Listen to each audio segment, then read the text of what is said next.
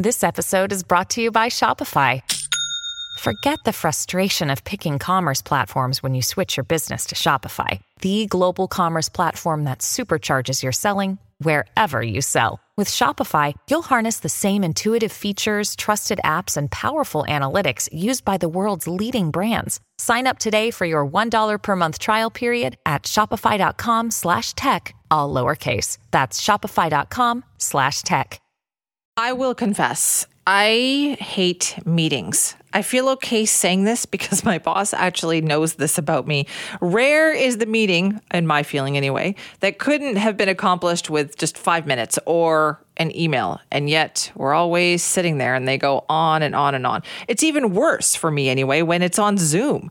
And as it turns out, I'm not alone in that. Neuroscience research shows that Zoom and online meetings are not great for our brains. And we're going to find out why that is. Dr. Joy Hirsch is with us now, a Yale University neuroscientist. Dr. Hirsch, thank you for joining us. Well, thank you for having me. It's my pleasure. This seems like an excellent excuse to not go to the next Zoom meeting, doesn't it? Well, I'm not sure that's quite what the data say. The data say that your brain processes face information particularly different when you are on Zoom than in real life, than in real person. Now, this is kind of a result that probably your grandmother could have told you. It sort of makes sense. We know that Zoom feels different than the in-person situation, but we didn't understand how different it was and how different the mechanisms in your brain operate when you're doing your interaction by Zoom as opposed to real life in person. Is it the quality of the interaction that suffers? Is it our understanding of like the other person and what they're saying? What is it? Well, what the data are, and this is a sidebar here, but it's always easier to ask the question than it is to answer it. And so, like so many times in science, the work that we do doesn't quite answer the question that we have. But so this is close, but it's not totally on target. We just looked at face processing rather than language. So in terms of faces, the brain is very designed to process faces and to read expressions and to understand what another person is communicating through a facial expression. And what we found was that the brain processes the face differently. That is, the neural circuitry that underlies the reception of information about a face is simply different. And so we can infer from that yes, it is different in terms of the brain. Okay, so then can we improve those interactions? Are there things that we need to do? Because it feels like some of these online meetings are here to stay, unfortunately. They are indeed, and I think that is absolutely the right way to look at this. The Zoom is with us. It's going to be with us for a very long time. It'll probably be developed in many ways and advanced in many ways that it's not yet developed. One of the things that is different is the eye-to-eye contact. And what we know from neuroscience is that eye-to-eye contact is extremely important in social interactions. And how we connect with each other depends an awful lot on how we exchange glances or how we look at each other. And on Zoom, that is very different because the cameras are looking down and we don't actually have eye-to-eye contact.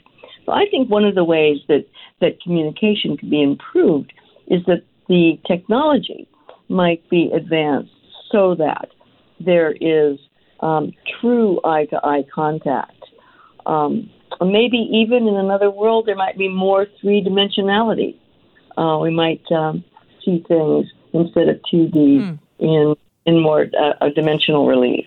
So is there more neural activity in the brain when we get a closer look at someone's face when we're having that eye-to-eye contact? Like, how does that benefit us? Yes, there is more neural activity. That's exactly right.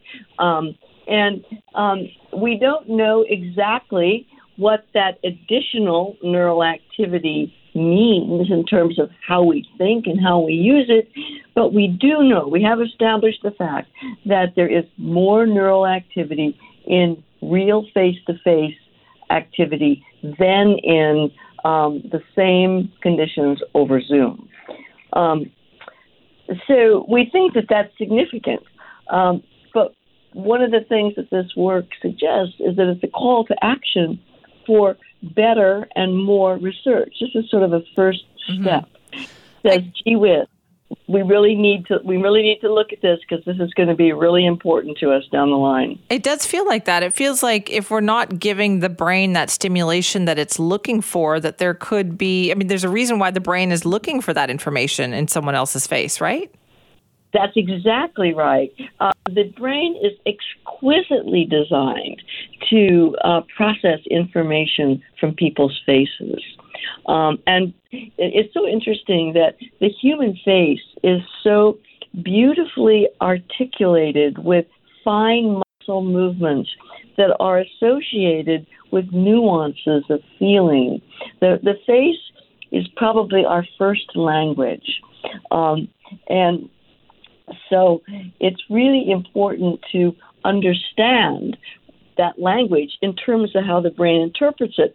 And when we have technology that is involved in the transmission of facial expressions, we really need to understand how to get it right. So should we strive for face-to-face encounters when possible? Well, I think that's a really good question. And the answer is what we need to think about what we want to get out of facial encounters. My thought is that my at least interpretation of these data are that the most information, the most nuanced information will come from face-to-face.